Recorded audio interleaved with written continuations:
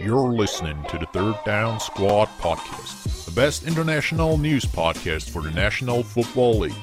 We're your hosts, Derek, Josh, and Toby. Let's get you ready for a new set of downs on Sunday. What's up, everybody? Welcome to week 13 of the Third Down Squad podcast. Toby has given me the gracious opportunity to start the intro for this podcast this week. It's obviously me, Derek, on the left. Josh is in the middle. Toby is on the right. And we have a really fun podcast for you guys this week. And we're going to start it with the recap of last week's games. Toby, why don't you go ahead and start? All right, yeah, of course I'm going to start us off here. And yeah, one game that really stuck with me last week was, of course, the Patriots game. The Patriots, of course, they didn't really look that good the last couple of weeks they played, especially against the Titans, that game that they lost at home. It was really embarrassing.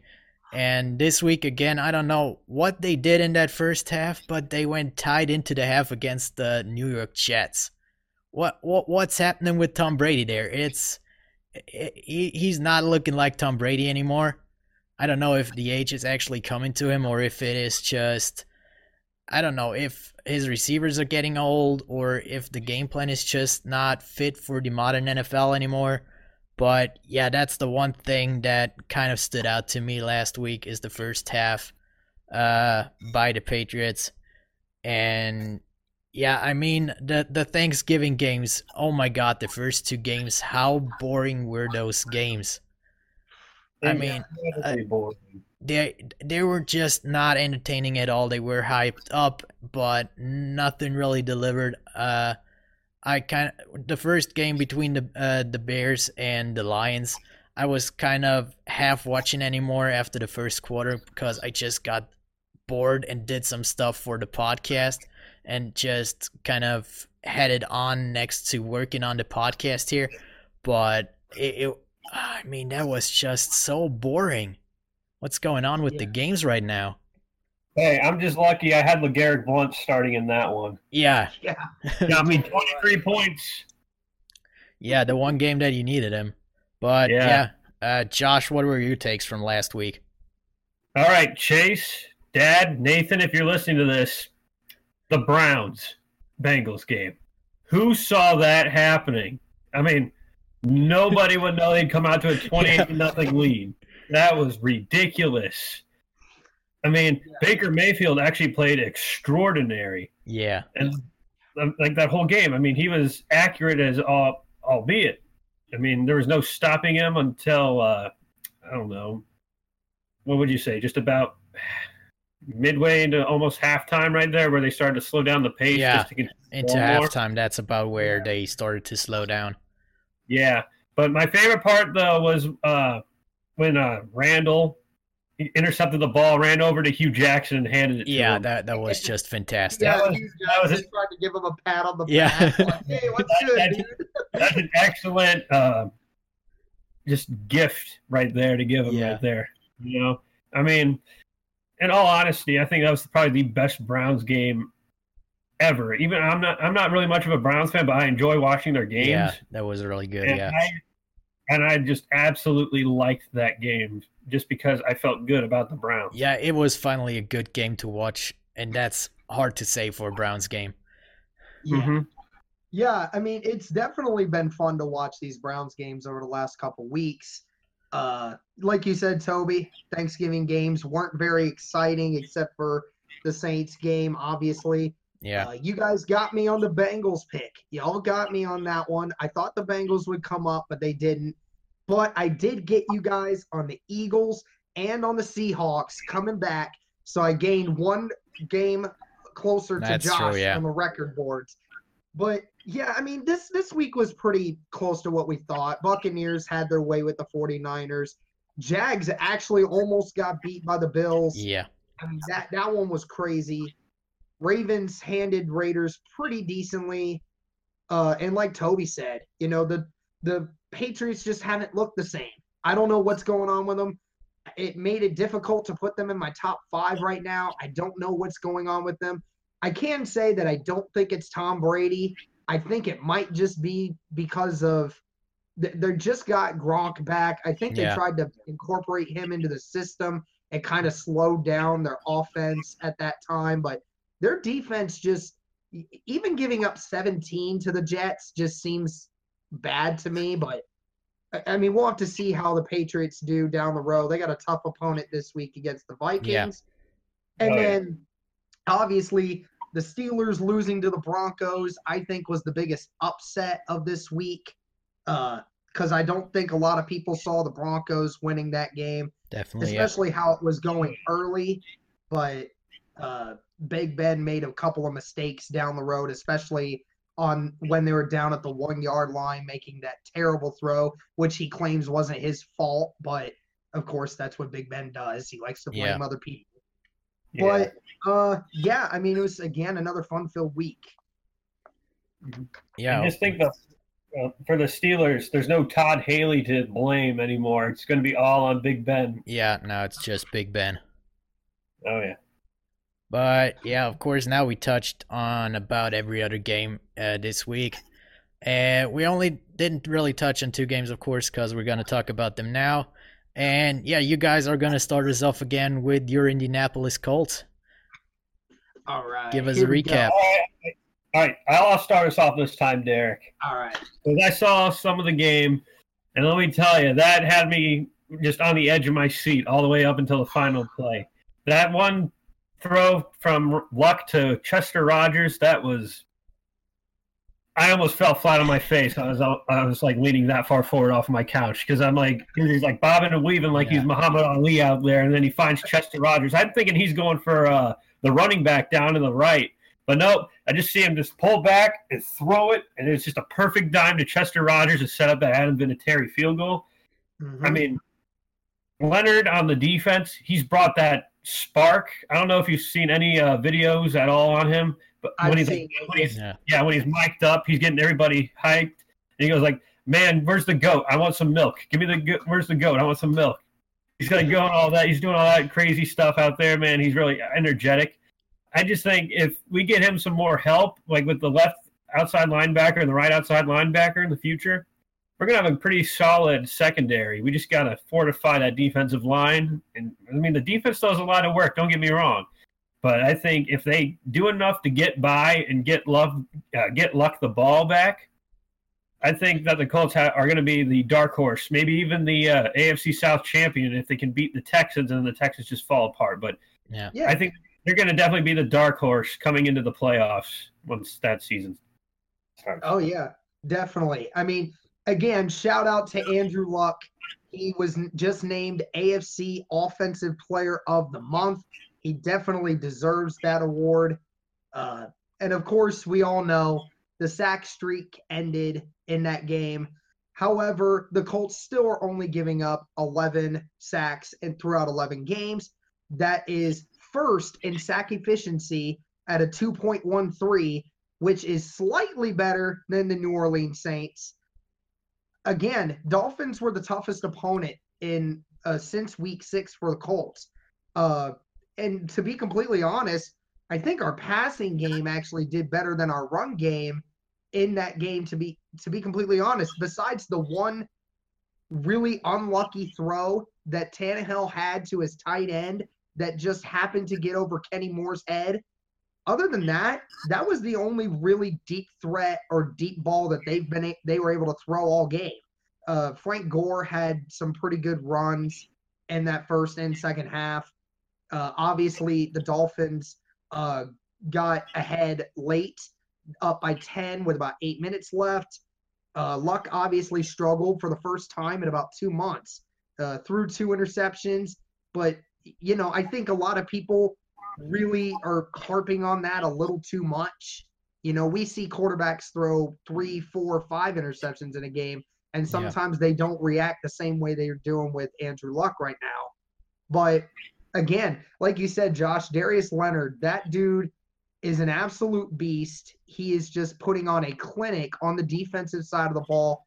Again, if you have anyone else being rookie defensive player of the year, stop kidding yourselves. This kid is a maniac, and there's a reason they call him the maniac.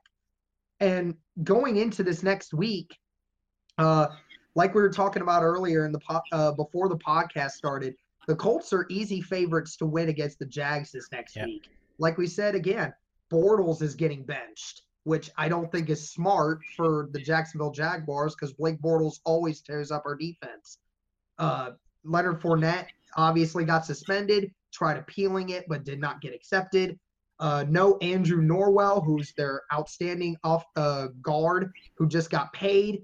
Jalen Ramsey may not be playing in that game, and they fired their OC last week. So this is perfect for the Colts right now. And considering the Ravens are the only other team that are 6-5, and they have a somewhat difficult opponent with the Falcons and their offense coming up, you could potentially see the Colts being the last playoff spot for the AFC after this week. Yeah, of course, the Colts are looking really good right now in the AFC South. And yeah, I think that game was just a little bit of an outlier. It was that one game that they needed to get kind of going again. That wake-up call to kind of... And the sad part is that I was saying, like, Vinatieri missed that kick earlier in the game. He had a terrible first step and, like, closed in on the ball too much. And I was sitting there on my chair. I was like, oh, my gosh, what is this man doing? And then he ends up hitting the game winner. I'm like, Vinatieri, I'm sorry I ever judged you, man. I mean, you can't judge a guy like Adam Vinatieri. Mm-hmm. Right. That's, I mean, you hit some, you miss some, but Vinatieri is the best there ever was at kicker in the NFL. Oh, so, yeah, definitely. Yeah. You know, before we move on to your Saints really quick, I want to say about Darius Leonard. I was listening to Colin Cowherd's little spiel on him a couple days ago, and apparently he never played it down in college, like his final season. Yeah. Really? Yeah, he said something like that. And I'm like, Leonard is by far the biggest steal of this draft. You can't tell me. Yeah, he was, yeah. Oh, yeah. I mean, there were many people who, again, I said earlier, I think a couple weeks ago, they said that was probably the worst pick of the entire draft. Like, everyone was like, Darius Leonard's going to be a bust. Like, people kept saying that for Joey Bosa, but anyone who said that is stupid. But obviously, we just got the best defensive player in the entire draft. Yeah, and it's the same, as you said, it's the same with Darius Leonard and the same with Marcus Davenport, the Saints got, who they traded up for. Everybody was saying, what are they doing? They are giving away 2 first-round picks for a defensive end that might not really work out. Nobody had him really high, and now he's rated the best edge defender, best edge defender as a rookie in the NFL right now, and he was hurt for 3 games. So it's the same with the Saints, and yeah, of course, now that I'm already with the Saints, I'm gonna stack up on that with. What a great segue! What a great segue right there. But yeah, last week we ate some birds for Thanksgiving. It was the worst game for the Saints in a couple of weeks against the Falcons last week, but still they managed to win it. But yeah, the offense had a pretty rough start to the game. They didn't really get anything going at first, especially Drew Brees kind of looked off a little bit in the first 1 or 2 drives there. But yeah, they got rolling pretty quick after they established a pretty good run game with Mark Ingram and Alvin Kamara. Especially Mark Ingram looked really good the first couple of drives, had a couple of really good runs for 20 yards there. But of course, the one thing that has to be mentioned with that game are the 4 touchdowns for 4 undrafted free agents in that game. Nobody that was established on the team, neither Mark Ingram, nor Alvin Kamara, nor Michael Thomas, nor Benjamin Watson did catch a football. The 4 guys that caught a touchdown in the game were Tommy Lee Lewis, who had his 2nd career touchdown, Austin Carr, who also had his 2nd career touchdown, Dan Arnold, who had his 1st career touchdown, and Keith Kirkwood, who also had his 1st career touchdown. Pretty amazing to see 4 guys that had a combined 2 touchdowns before the game catching 4 touchdowns in that game. It's amazing. That's where you can see the class of Drew Brees. He can make anybody good. They just have to sign guys off the street, basically. As long as Drew Brees is throwing to the receivers, basically anybody can catch a touchdown on that team. But on the other side of the football, I mean, that Saints run defense is just, it's outstanding. Usually, the last couple of years, the Saints really struggled to defend against the rush. But this year, I don't know what they found. It's their linebackers are finally, they have good linebackers right now that can stop the run. That's the one thing that they were missing the last couple of years. But last week, they allowed a total of 26 rushing yards against the Falcons, who have a pretty good duo of running backs in there, if I say so. So usually teams are allowing a lot more rushing yards than that against the team. They had 16 rushes for that 26 yards, which is an average of 1.6 yards per rush. And I mean, the leading rusher for the Falcons was, in the end, actually their quarterback in Matt Ryan, who had 2 rushes for 16 yards. And I mean, it's not a good sign when your quarterback is accounting for more than 50% of your rushing yards. That means something is going pretty wrong, or your defense is doing something really right to stop the run there. And actually, that's one thing that is really important for this week, or actually, as we're recording this, the game is only away, 2 hours?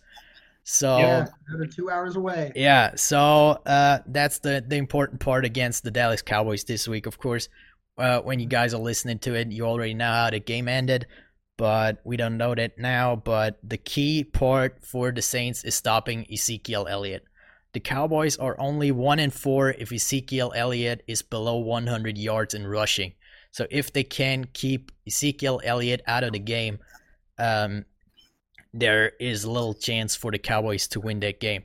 Actually, I did not change the segment down there. Sorry about that. And now we are with the Saints. But yeah, that's the one part this week.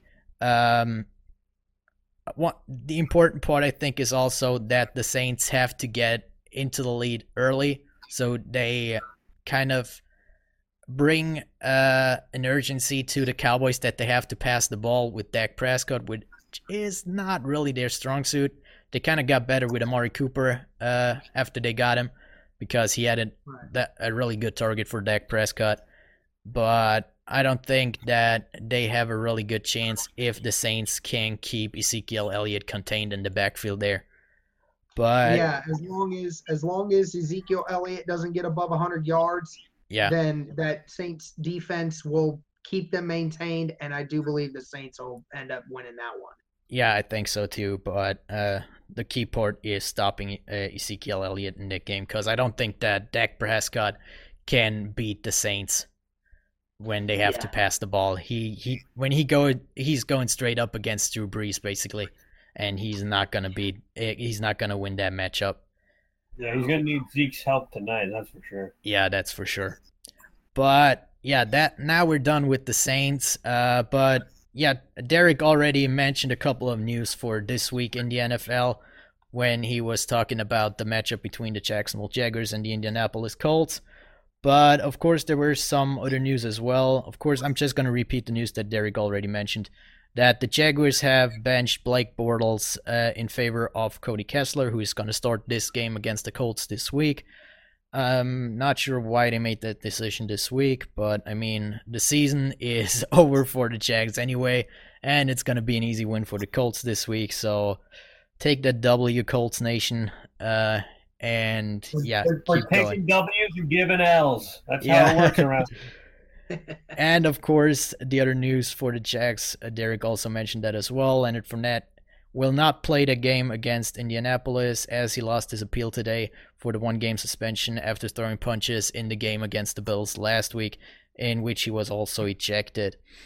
And yeah, in other news this week was, of course, a big topic. Reuben Foster, who was charged with domestic assault, was immediately released by the 49ers and almost immediately was picked up by the Washington Redskins, who said that the incident was not really that major, so they are not concerned about it. What do you guys think? Is picking up Reuben Foster right now really a good decision for the Redskins? I'll start this one. Yeah. I'll just say this. No, it is not a good idea to do this right now. If anything, if Reuben does end up getting charged with this completely, and this does completely go through, I'm wondering why the NFL didn't do something to start this to begin with. I mean, he should be kicked out of the league for an extended period of time. I don't care that he's on a team or he wasn't on a team. He should be kicked out of the league for specific measures because they went out of their way to get Ezekiel Elliott suspended for 6 games for this exact reason, even though their lead investigator said there was no reason to. But now you have a strong case against Reuben Foster, who's had legal issues ever since he was in college, and now all of a sudden there's nothing that makes sense. And I don't like how the Redskins owner stated how this, and I'll directly quote it. He says, "This issue is potatoes compared to what else is going on around the NFL." Yeah. I don't know what else is going around the NFL that's that much bigger than domestic violence. I think that all three of us here can definitively say that besides maybe murder, that domestic violence may be the worst thing that could ever be done by a human being to another human being. Yeah. This should not be tolerated. NFL should take action on this, should step in and make sure that Reuben Foster gets his discipline that he deserves. Yeah, definitely. Yeah. So from what I've heard, I think that they said this is the same person that wrongly accused him last time. Yeah. If I'm not mistaken. Yeah. So this is one of those ones where it's like, take it with a grain of salt because regardless of if he did or didn't do it, I still don't like the fact that this is tacked on to, like, he shouldn't, like Derek said, at least get suspended the rest of the season. Yeah. Because the Niners weren't going anywhere with him anyway. But, I mean, and then have him sorted out in the offseason. And then if everything's all clear, then he can come back in. But I think from what I saw from what the Redskins said is that they had so many Alabama players on their defense that they felt like he needed to come over there and just have other teammates that understood him around him. And that's why that's why they said that the Redskins ended up signing him off of waivers immediately after the Niners let him go. I can kind of see what they're doing, surrounding him with people that he knows, and he's known since college and all that. But I still think, like what Derek said, this was the wrong time to really sign Reuben Foster while this is still going on, because you can't get him. You just signed him, and he can't even really play right now because of all of this. So you just might have ended up just wasting some valuable cap space money on somebody that can actually play and has like a clean record and stuff. Yeah, I mean, if he actually betters himself, he's a really good player. Yeah, he really has the talent. But I mean, as Josh said, they are trying to surround him with people that he knows. But Reuben Foster was known as that kind of person from college onwards. So he was the same guy that he is now in college, and he had these guys around him in college already. Why would it be different now that he's with the Redskins and playing in the NFL than when he was back in college? So I don't think just surrounding him with former teammates from Alabama, he's not going to change his personality. So I don't feel that being some kind of argument why you would sign him right now. I think they see the talent in him, that he is a really good linebacker for them. So I feel like they are kind of overlooking the bad side personality-wise just because of the talent that he is, which you should not do right now. I mean, Derek, you said it. It's the same charges that Ezekiel Elliott had that were discussed this offseason, and now the NFL is not doing anything. So, I mean, yeah, it would be kind of a good sign by the NFL to send if they would suspend him right now, but I feel like you shouldn't kind of jump the gun there, because if you suspend him now, you judge him right now. you're saying, okay, it's for sure that you have done this, but you have no chance to say, okay, I wasn't doing that, because as Josh said, his girlfriend did accuse him falsely before, so you kind of have to see these accusations with a little bit of with a grain of salt, and kind of not jump to a conclusion. So you kind of have to investigate it. So I feel like there's more to come in the offseason. Again, that's one of the topics. Again, we're going to have the same discussions in the offseason like we did last year with Ezekiel Elliott. Should he be suspended? Is there going to be a suspension for 6 games or even more? But yeah, I think that's going to come up in the offseason. But right now, I don't think a suspension would be fair to him without any real investigation for it. But I feel like they're going to do it in the offseason. I'm not defending Reuben Foster here. If he actually did assault his girlfriend, like Derek said, there's nothing much that is worse than domestic assault. But I think everybody is entitled to a fair assessment of he is actually guilty of what he's accused of. Yeah. But yeah, coming to something a little bit lighter of a topic now, with the whole controversy between Baker Mayfield and Hugh Jackson. Josh was already when he talked about the Browns and Cincinnati game, that the Browns players were kind of mocking Hugh Jackson, and of course Baker Mayfield kind of went a little bit over in, I think personally, in his press conference when he was talking about Hugh Jackson, that it was kind of good for him to leave the game, to leave the team, and that it was a major improvement for them to have him gone in Cleveland. But yeah, I kind of feel like that he might close a lot of doors in the future in the NFL, because Baker's going to be around for a long time. And maybe he's going to go to a team that Hugh Jackson is on the coaching staff again. And I don't know if the relationship between the two of them will be that great in the future when Baker Mayfield comes out and says this kind of stuff again about Hugh Jackson now. So how do you guys feel? Should he express himself like he did and tell the truth, or kind of hold back and kind of maintain the relationships that he might need in the future of the league? All right, I'll start us off on this one here. I think after I live and know a bunch of Browns fans, and I know how they felt about Hugh Jackson. Some people supported him. I don't know why, but they did. And that's their opinion, and I respect that. And other people's downright, I don't want to use hate, I want to say strongly disliked Hugh Jackson to the point where they wanted him off the team after that 0-16 season. So I think what Baker should have done is, I know that Hugh kind of, well, not kind of, he was kind of a drab to like be around. Just looking at him on the sidelines, he didn't look that enthusiastic at all. And in all honesty, it looked like he was hurting Baker Mayfield statistically. Yeah. After they got that. But I think Baker should have, I guess, acted a little bit more professional in that one, because I know it's his rookie season and he wants to be outspoken and stuff like that. But if you're going to just start disrespecting somebody that was your head coach for, regardless if it was like almost not even like an entire season, he still is another like person in the same league as you with the same job.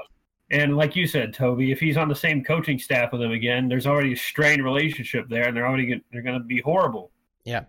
I just think that for Baker Mayfield to be considered one of the greats in the near future, he just has to learn to deal with it, and move on, and then talk about it in his like biography in his book. Yeah. Retires. Yeah, I mean, I was talking to Chase about this earlier today. He was asking me, was Baker in the wrong for what he said about Hugh Jackson?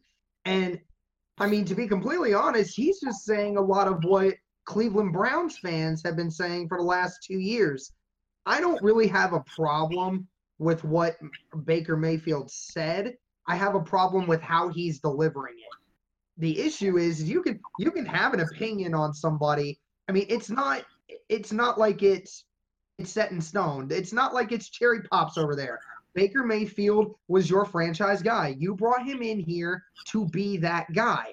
And then when Hugh Jackson is slowing him down, and Hugh Jackson has been your demise for this franchise for the last 3 years, there are going to be a lot of people, and it's Baker's not the only one that feels this way.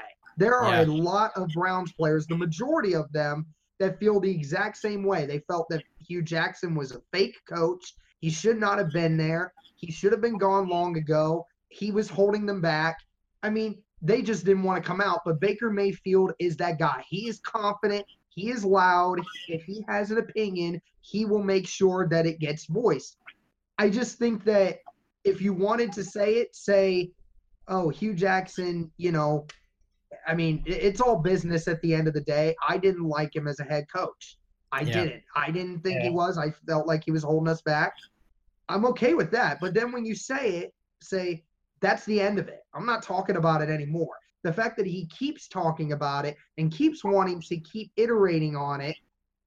And I know that Chase was saying, at his press conference today, there were reporters that kept trying to get more information out of him. Listen, you as a player can say, I'm not answering that question. Yeah. I told you what I've already said. I told you I didn't like Hugh Jackson as the head coach of this team. Okay, straightforward. I mean, nobody in the Browns organization, not many Browns fans liked Hugh Jackson as a head coach. Yeah. But again, I didn't have a problem with him saying what he said. I just have an issue with how he delivered it and the way he made it perceived. Yeah, like you said, if you're coming out and just saying, okay, he was a bad coach, it wasn't a great fit or something, it's all good, and everybody would say, okay, yeah, you're right. Hugh Jackson might not be the right coach for the Browns, for you, or anything, or be a great head coach for the NFL even. But the way that Baker delivered it kind of felt personal. Mm-hmm. So I feel like he's not only hurting himself in relation to Hugh Jackson, but also to about every other coach in the NFL. Because, it might not work out with the Browns, or the Browns might find somebody else in the future and they trade Baker Mayfield to another team. And what's the relationship going to be with the head coach or any other coach there when they know, okay, if he doesn't like me, he's going to take it personal and he's going to say it in a personal way, just in front of the press, in the public, and all that stuff that's happening around the NFL. You just have to handle that stuff professionally. So I feel like in the eyes of a lot of coaches in the NFL, Baker hurt himself a lot doing that press conference and expressing himself in that way about Hugh Jackson. Yeah. But I agree with you that most Browns fans felt the same way as Baker Mayfield did about Hugh Jackson.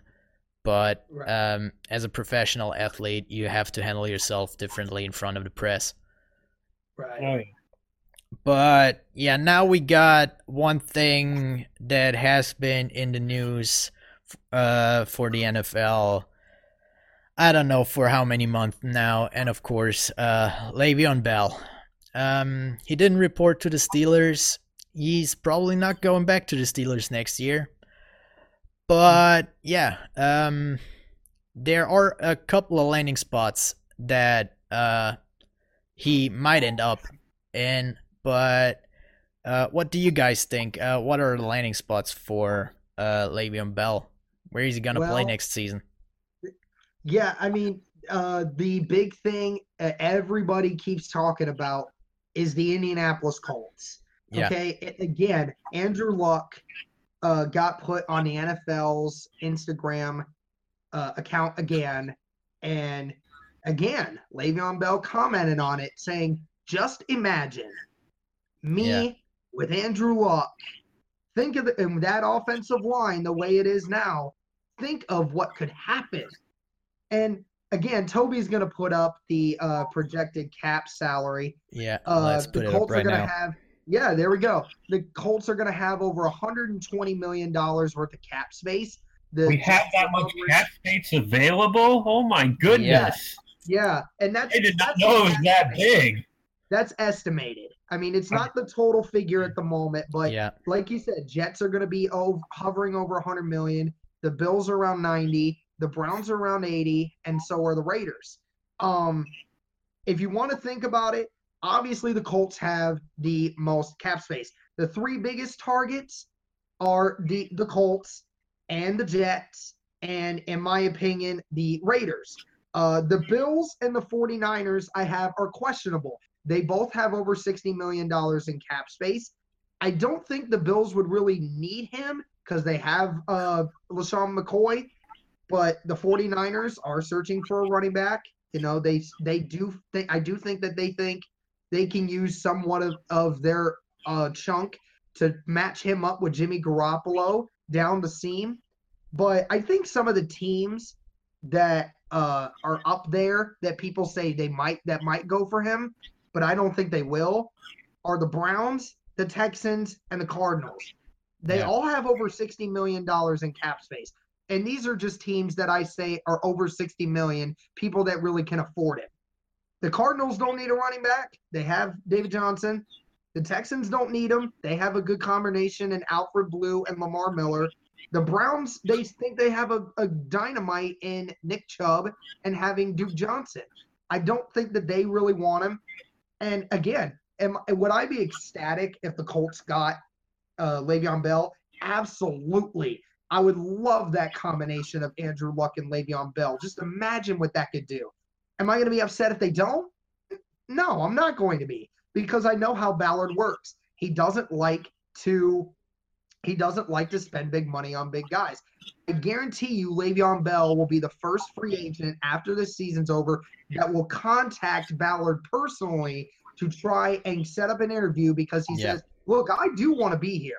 I want money, but I do want to be here because I think I like what you guys are doing with this team, and especially with what the Colts are doing right now.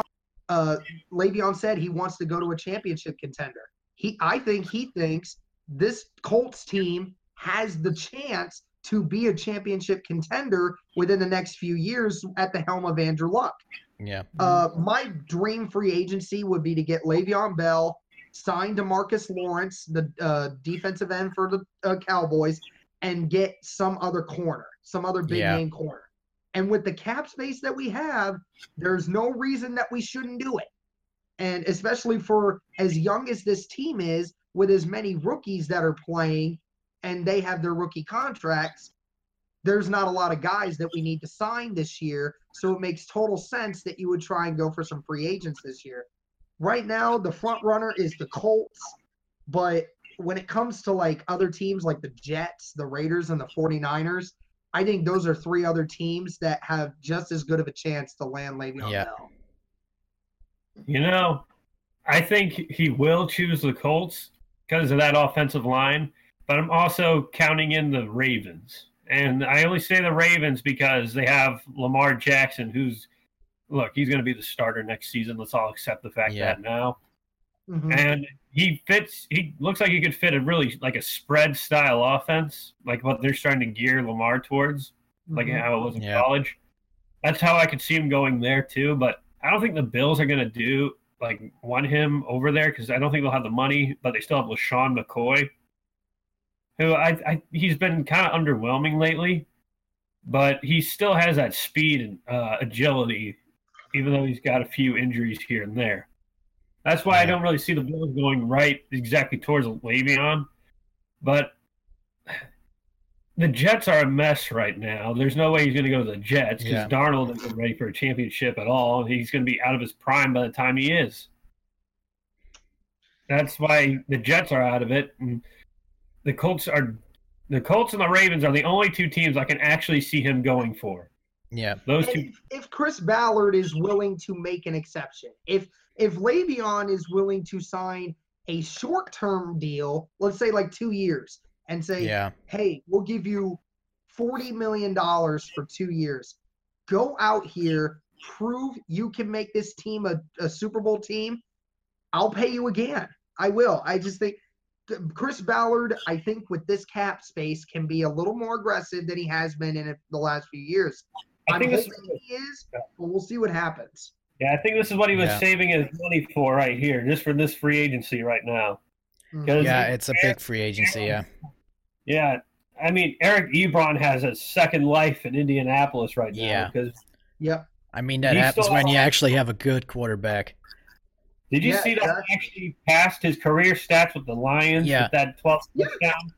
Yeah. Only 11 touchdowns in his career in Detroit, and look at him now. He's got 12 in He one was Yeah. season. a Boston Detroit. He was a Boston Detroit, and now he's the best tight Yeah, end in totally. football Yeah. with this year because he's got the offensive system and the quarterback to get him the football. Yeah, true.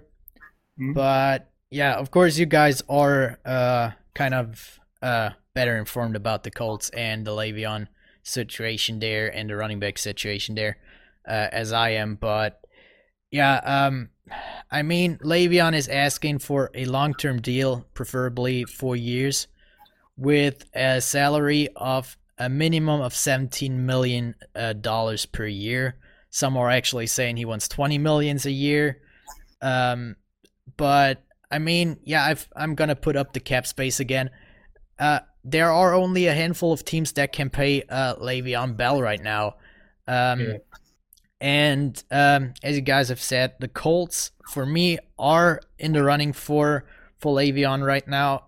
But I'm not sure if the Colts are willing to pay him that amount of money on a long-term deal, because he's asking for a lot. He's asking to be the highest paid running back in the league. Yeah. That's a little bit much.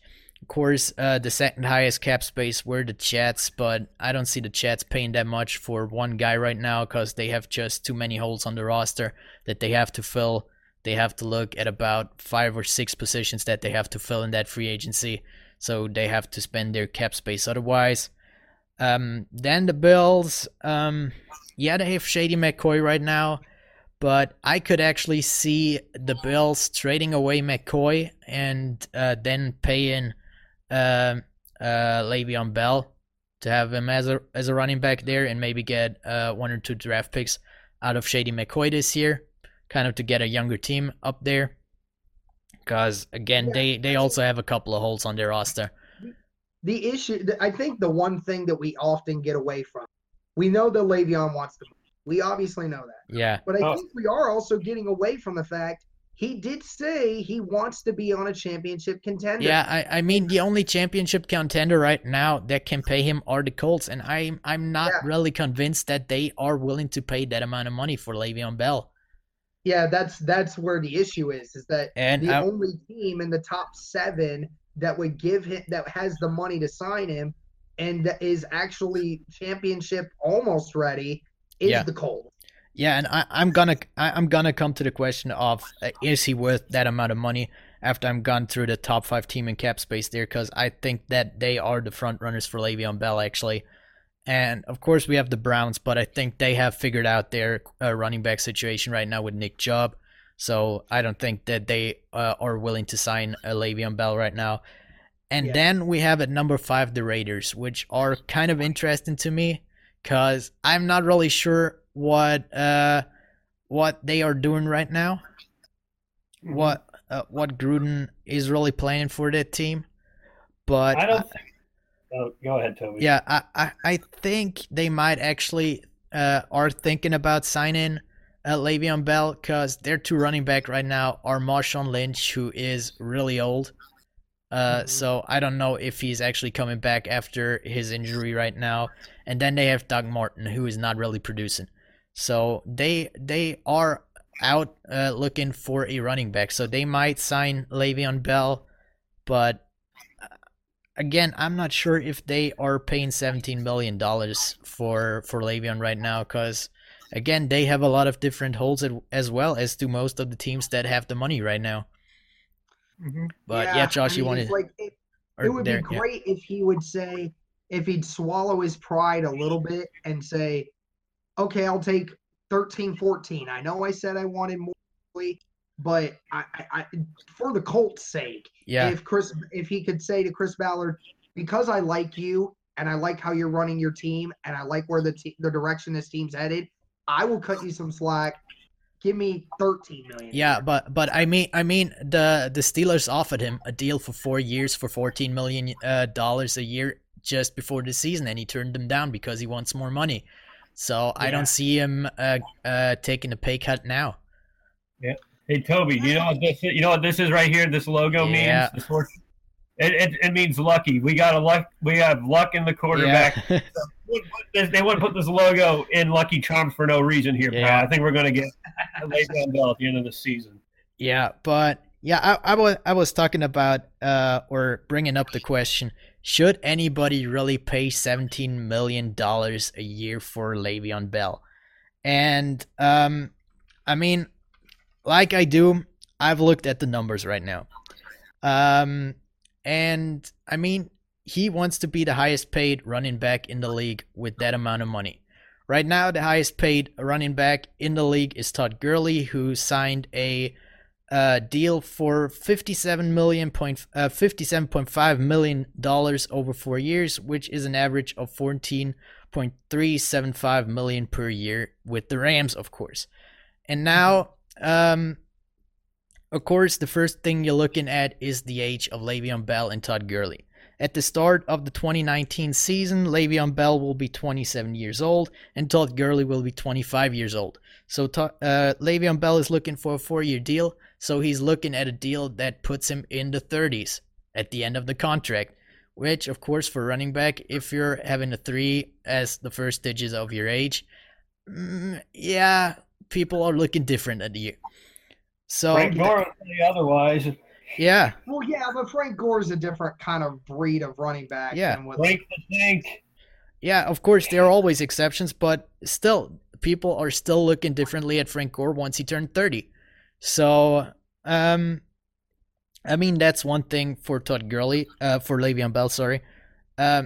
He is looking for a contract into his 30s with an average of $15 million a year being the highest paid running back. And if you're looking at the numbers right now, that are the stats for Le'Veon Bell last season. Of course, he doesn't have any stats this year. And he had 321 carries over 15 games for 1,291 yards and 9 touchdowns. Receiving, he had 85 receptions over 107 targets with 655 yards and 2 touchdowns. So he had a total of about 2,000 yards and 11 touchdowns. But now if you're looking at Todd Gurley, he had also played only 15 games last season, as he sat out the last week of last season as the Rams were already in the playoffs.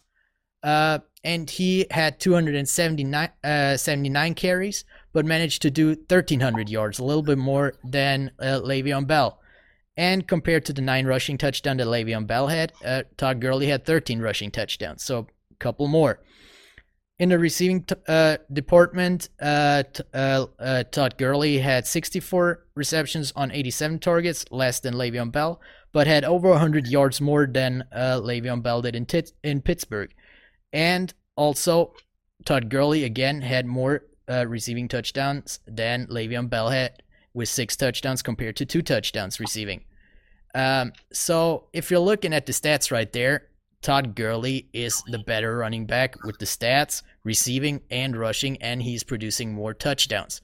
So, if I'm looking at the stuff, age, stats, and all that, I feel like that Todd Gurley should be paid more than Le'Veon Bell. So, I feel like a contract for Le'Veon Bell with $13.5 million a year would be kind of the right number for Le'Veon Bell, but I don't think any team should pay Le'Veon Bell $17 or even $20 million right now. Yeah, I mean, I think if he were, let's say he goes to the Colts at the end of the season, I think his receiving is going to shoot way up. And I think behind this offensive line that is far superior to the Steelers' offensive line right now, even without Ryan Kelly, I think his stats would drastically increase, especially in this kind of offense we have here. Yeah. Because, I mean, and the reason his receiving is low is because they have Antonio Brown and Juju Smith-Schuster over there. Yeah, but I mean, if you're looking at the rushing, the Steelers always had a pretty good offensive line. If you're looking at James Conner right now, he still can produce in Pittsburgh. Yeah. And I mean, if you're looking at it, the offensive line in LA for Todd Gurley is not the best as well. So, and they It's also, not the best. It a lot of times depends on scheme. I mean, you're totally right. Todd Gurley has been putting up more yeah, stats. but I mean, I feel like Pittsburgh and the LA Rams, in comparison to the running back game, they are really comparable in my opinion, because they both have good receivers, and I would put Jared Goff and Big Ben at the same kind of quarterback, how good the quarterback is. So they are about the same. They are not in any way the same type of guy.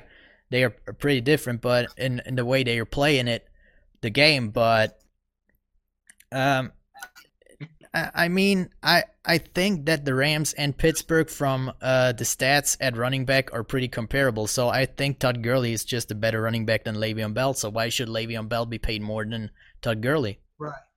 I think that we can all agree at right this moment, the Colts are the favorites to land Le'Veon Bell, but it's still way too early to see if that'll actually happen. Yeah, true. And no, yeah, like I said, he's probably gonna have to take a pay cut.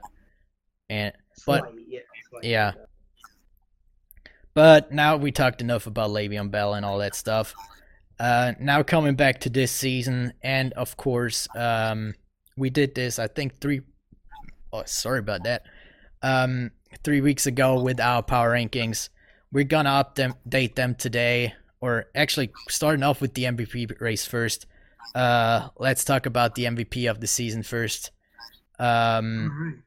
So yeah, guys, we've talked about MVP a little bit before, but actually now we're doing the rankings.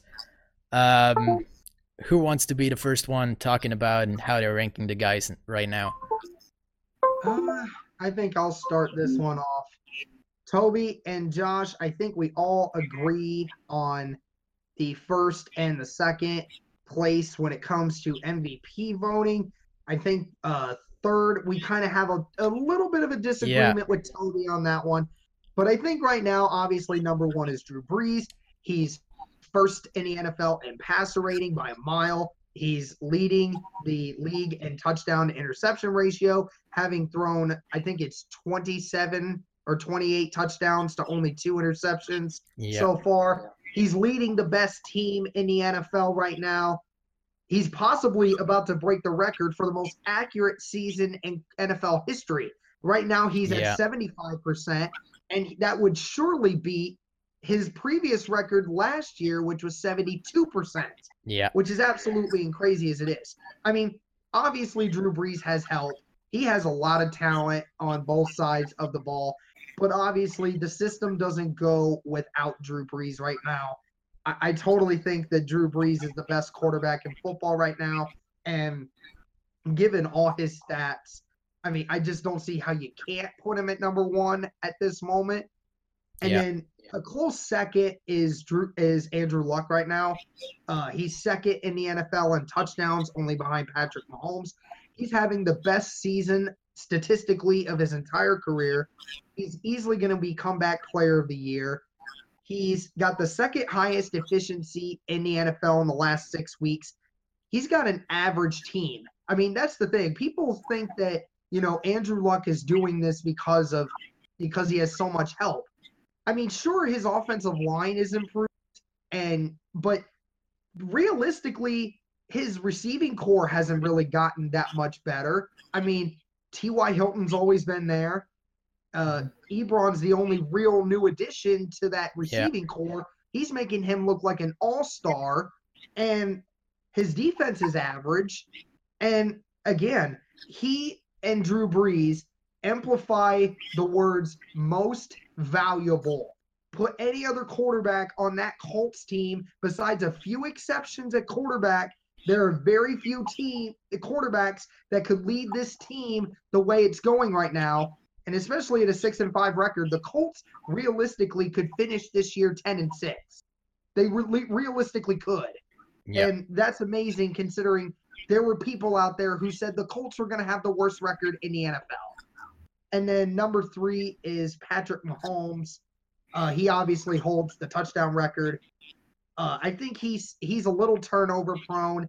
In the 2 biggest games of the year so far, he's had multiple turnovers. He's thrown 7 interceptions, has had a couple of balls that were knocked out of his hands by defenders. And he has a lot of help with him on his offensive side, including probably the best play calling head coach in the NFL. But obviously, Patrick Mahomes deserves a lot of credit for what he's done and how he's led the Chiefs. So, yeah, Drew Brees is my MVP. And second is Andrew Luck, really close. We'll have to see how that goes later. And then 3 is Patrick Mahomes. All right. So, Josh, give us yours. I think it's about the same. No, it's not about the same. It is the same. Yeah. Bring it up on screen. Yeah. Yep, Let's see it again. Well, I mean, you got to give Brees, as much as I just adore Andrew Luck as a quarterback, I just think Brees has just had the most productive season. It's pretty much like playing Madden and just maxing out his stats and everything. Yeah. Right. Even though Andrew Luck, I believe, has thrown more touchdowns than Drew Brees as of right now, Yeah. I think that Brees' accuracy is what's doing it right now. It's just remarkable at how accurate he is. It's just the minute that ball leaves his hands, you know that the wide receiver is probably going to catch it about half the time, just depending on if there's pass interference. Because Brees never overthrows. The wide receiver's just not fast enough. Exactly. True, yeah. Yep. And then with Andrew Luck, by far his best season in his entire career right now. I think he's going to go up from here, and I think he is going to reach 40 touchdowns this season, without a doubt. Mm-hmm. Yeah.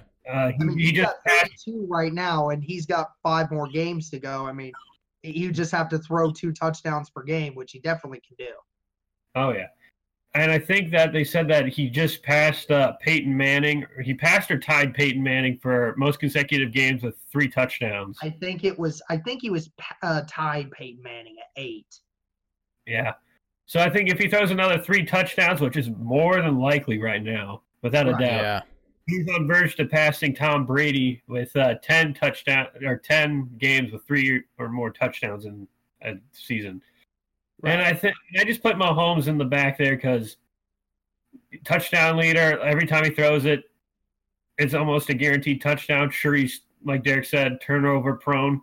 And I think that he still needs a lot of work to be done, but I think Andy Reid stays in Kansas City. He's going to be the next Aaron Rodgers, without a doubt. Yeah. You know, after learning from Alex Smith, who could be his Brett Favre in this hypothetical sense here. Yeah. If Andy Reid leaves, I think Mahomes is going to start to suffer. So I think they just got to keep Reid there. And, yeah, that's all I got to really say about it. Yeah. All right, Toby. Let's see yours, which is I have a little bit of a difference in there. We can't do all the same, but yeah, mine right now. The first 2 are the same. Drew Brees, like you guys already said, this season so far is just phenomenal. I think it's one of the best, if not the best, season a quarterback has ever had in the NFL. So just with that touchdown to interception ratio that he has right now is unbelievable. That completion percentage that he has, that he just plays a different game right now. Of course, he has a little bit of a supporting cast with Alvin Kamara and Michael Thomas, but still, as I've said before, in the game against the Falcons, he had 4 undrafted free agents catching touchdown passes from him there. I don't think many other quarterbacks can throw a pass that guys like that can just that easily catch.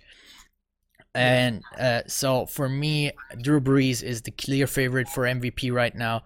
I think actually the MVP race is right now between Drew Brees and Andrew Luck, but Andrew Luck, I don't know. I think he has to surpass 50 touchdown passes this season to be anywhere close to Drew Brees in regards to the MVP award. I think there's still a pretty big gap there between the two in regards of the MVP award, but Andrew Luck so far has had a phenomenal season. I think some people are saying that J.J. Watt should get the award for Return Player of the Year, but I think Andrew Luck should get that award easily this year.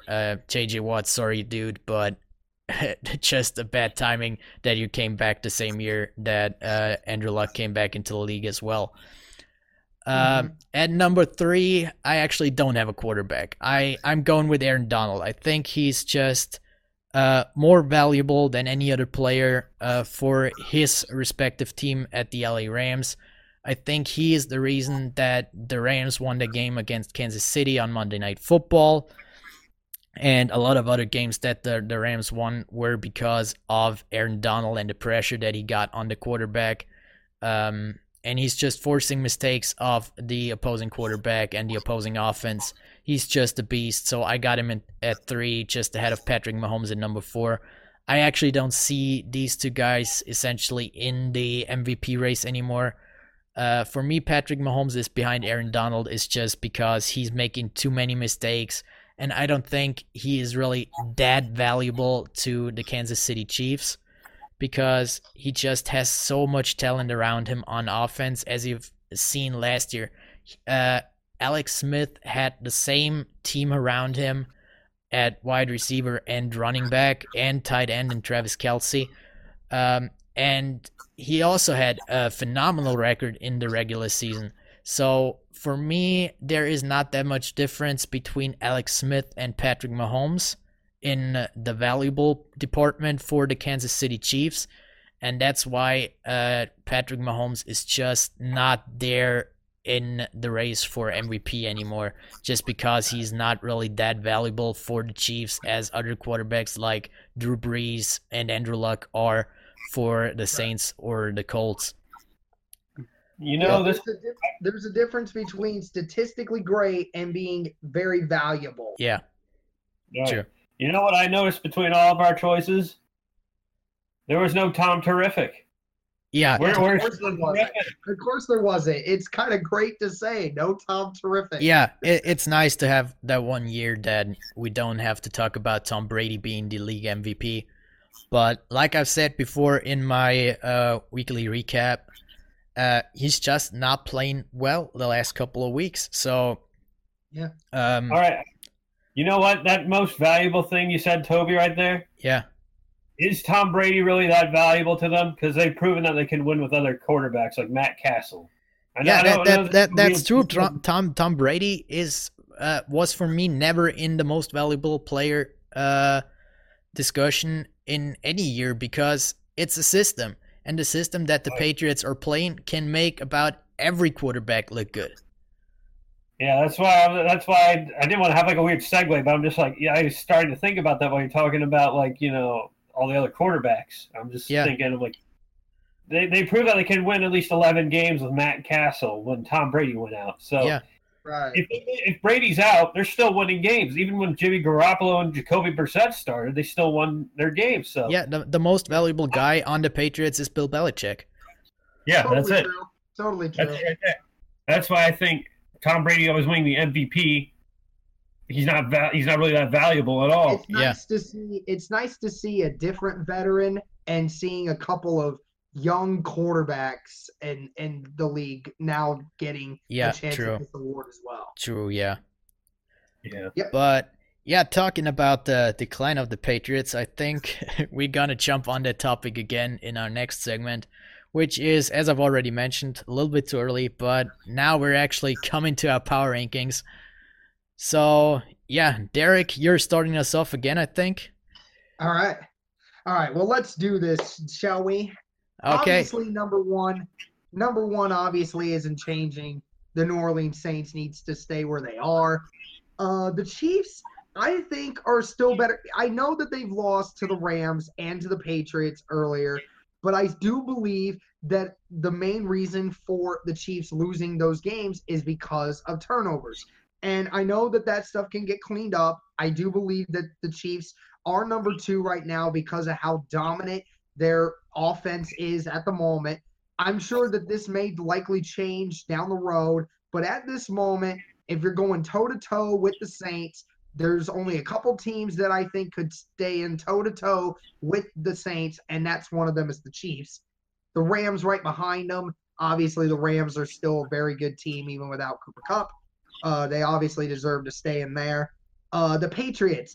I know Toby may have a different opinion on this, but I still can't quite get over the fact that they still have Bill Belichick and Tom Brady. I know that they haven't played very well the last few weeks, but when they actually get the right game plan, there's very few teams that can stop them. And just right now, I know that, they've struggled recently, but I'm still going to keep them at number 4. And number 5 is a little difficult for me, but I definitely have to give it to the Chargers. The Chargers now with Joey Bosa into the mix, their defense has a new light behind them. Phillip Rivers is having a career year right now. It seems that we say that every year, but he keeps having better years. With Melvin Gordon in their backfield, even though he's injured right now, he'll be back, and then he'll be ready for playoff time, and he'll be ready to go. The Chargers at number 5. All right. So, Josh, give us your power rankings then. Well, and it's the same. I got the Saints, Chiefs, and Rams and the top 3, just because 2 of the teams have, one of the teams has a high-powered offense, and that's the Chiefs. Their defense still needs to get a little bit of work done, but I think when it comes to later on in the playoffs, I'd say I would trust the Chiefs more than the Rams, just because they have essentially more weapons on offense than what the Rams have. Yeah. When it comes to tight end, wide receiver, and running back, the Chiefs have that covered. That's why I'm still putting them in front of the Rams, even though the Rams beat them. And at number 4, I got the Bears because they're clicking now. Their defense is looking phenomenal right now. And with Trubisky coming back soon, I can just see them essentially come close to winning out the rest of the season and securing that NFC North spot. And number 5, I can already hear you typing down in the comment section. You biased son of a gun. I say, I tell you no. Just because Andrew Luck, if he's there, you're winning. It doesn't matter. You can say that you lost. But he lost. Andrew Luck, so he can't do it. He lost. No, the defense failed him on numerous occasions there. It's never Andrew Luck's true fault. It's the defense. And once they get that defense tightened down, Darius Leonard heading up the captain spot next season, because I can guarantee it right now, with the supporting cast is going to come in the future. But that's in the future. I just got the Colts at 5 because they're firing on all cylinders for the first time since 2009, I want to say. Yeah. Yeah. And everything's coming back together. That's why I'm moving them up to 5. I mean, nobody from ESPN is going to be tweeting at me saying, "Why are you Mel Kiper wannabe? Geez, oh Pete's, look at you." Then watch, somebody's actually going to do that. Oh yeah, somebody. Even in the comments section, that's where all comments go to die. But yeah, that's my power rankings right there. Yeah, and I gotta be honest with you, Josh. I was really thinking about putting the Colts in my top 5 as well. So you're not alone here, but in the end, they just not quite made the cut for me. And yeah, the first 3 teams are the same for me as well. Number 1, the Saints are clear for me. I also have the Chiefs in front of the Rams right now. I think if the game would have been in Mexico like it was originally planned, I think the Rams might not have won that game against the Chiefs. So I think it was just the home field advantage for the Rams. Of course, with all the emotion of all the people that were kind of affected by the fires in LA the week before that and all that stuff that came up and inspired the team there as well. So I think at the end, the Chiefs are just a little bit better of a football team right now. So I have the Chiefs at number 2, the Rams at number 3. That's for me is the kind of top block. After that, it is kind of a huge gap there. And for me at number 4 is actually the Houston Texans. And the reason why is they, like I've said this before, and I already had the Houston Texans in my top 5 when we did this a couple of weeks ago, is that the Texans have a good team on both sides of the ball. They have a good quarterback, they have good receivers, they have a good running back, they have a decent O-line, and they have a pretty decent defense, of course, with the headline being J.J. Watt. So for me, the Texans are at number 4. Of course, you can't disregard the 8-week winning streak in Houston as well. Of course, they might not have the toughest teams to play yet. And at number 5, I'm also giving the Bears some love. They're looking pretty good right now. Their offense is good. They are not great. Let's be honest about that. Even with Mitch Trubisky playing, they are about a fringe top 10 team on offense. But the defense, of course, with Khalil Mack is just phenomenal, and that's what is winning them games right now. So I have the Bears at 5, and I gotta agree with you, Josh. I'm also seeing the Bears winning out the season right now and clinching the NFC North, and having a pretty good playoff run as well. So that's my power rankings as well. Everybody had something different at 4 and 5. So, but I think at 4 and 5, it's actually pretty close. There are a couple of teams that you can put there that are kind of interchangeable, but the top 3 are a pretty clear group right now. Right. In the league. Mm-hmm. But, okay, moving on from the power rankings, and I really liked what we did last week with that quick fire round for every game. Just doing a quick predictions and not talking too much about the games, actually. So, Yeah. why aren't we doing this again this week? I'm going to tell you what game we're talking about, and maybe a quick explanation, couple of words, but just give me your predictions for the game. All right, let's try it with just 3 words. Only 3 words. You got to try to just say 3 words. Let's do it. Baltimore at Atlanta. Baltimore, Atlanta. Lamar Jackson, loss. Lamar Jackson, win. Falcons at home. There There we go. I like this. Keep going. Yeah. Second game, Carolina Panthers at the Tampa Bay Buccaneers. Panthers overpower Bucks. Oh, gosh. See, now we're taking more time doing that. Yeah. Oh, gosh.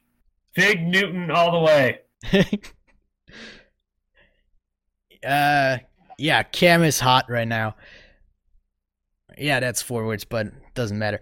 Chicago at New York Giants. All right. Bears defense dominates. Mac Daddy's house. I'm just going with Khalil Mack. Yeah. Buffalo at Miami. Dolphins revenge win. Gosh. Dolphins climb Tannehill.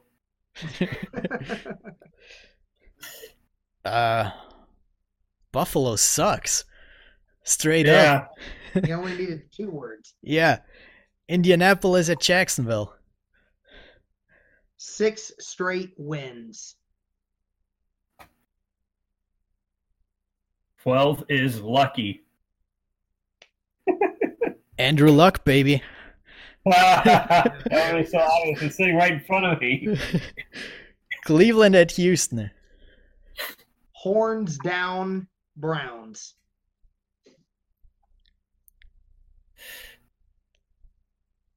Watson all the way. Make it 9. Denver at Cincinnati. Broncos will win.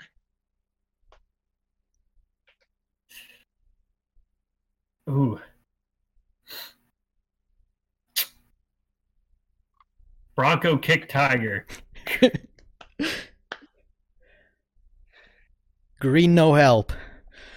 There you go. There you go. Man, this is taking longer. Yeah. LA Rams at the Detroit Lions. Todd Gurley special. Stafford gets rammed. Good one.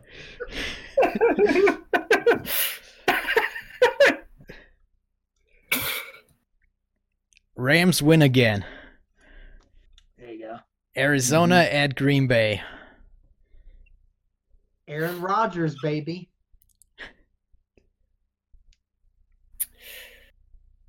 Pack it up. Cardinals leaving. I know it was 4, but I couldn't think of anything else. Yeah. I've only got 4 next. Yeah, I'm just gonna go with Packers at home. Yeah. Kansas City at Oakland. Patrick Mahomes dominates. Chilling with Mahomies. I had a feeling that one was coming. Give me 60. Oh, gosh. That could be a possibility. Yeah. Then we got the Jets at the Titans. Which QB again? Not another one.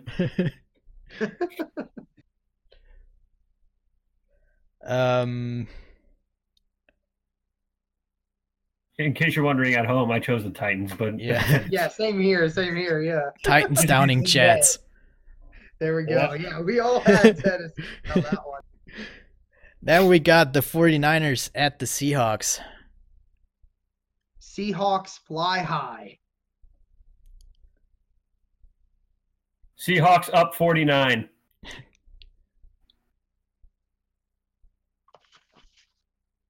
Twelfth man wins. Mm-hmm. Minnesota at New England. Patriots at home. Purple people eaters. I'm gonna do this in one. Skull. All right. Oh, yeah. LA Chargers at Pittsburgh Steelers. LA Charge. Electrifying Rivers.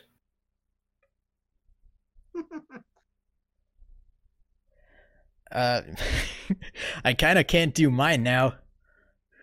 Oh, do you have something? Just go ahead. Just go ahead and say it. Electrocuting Big Ben. Oh! Oh, okay. All right. Redskins at Eagles. Fly, Eagles, fly. Loud eagle shriek.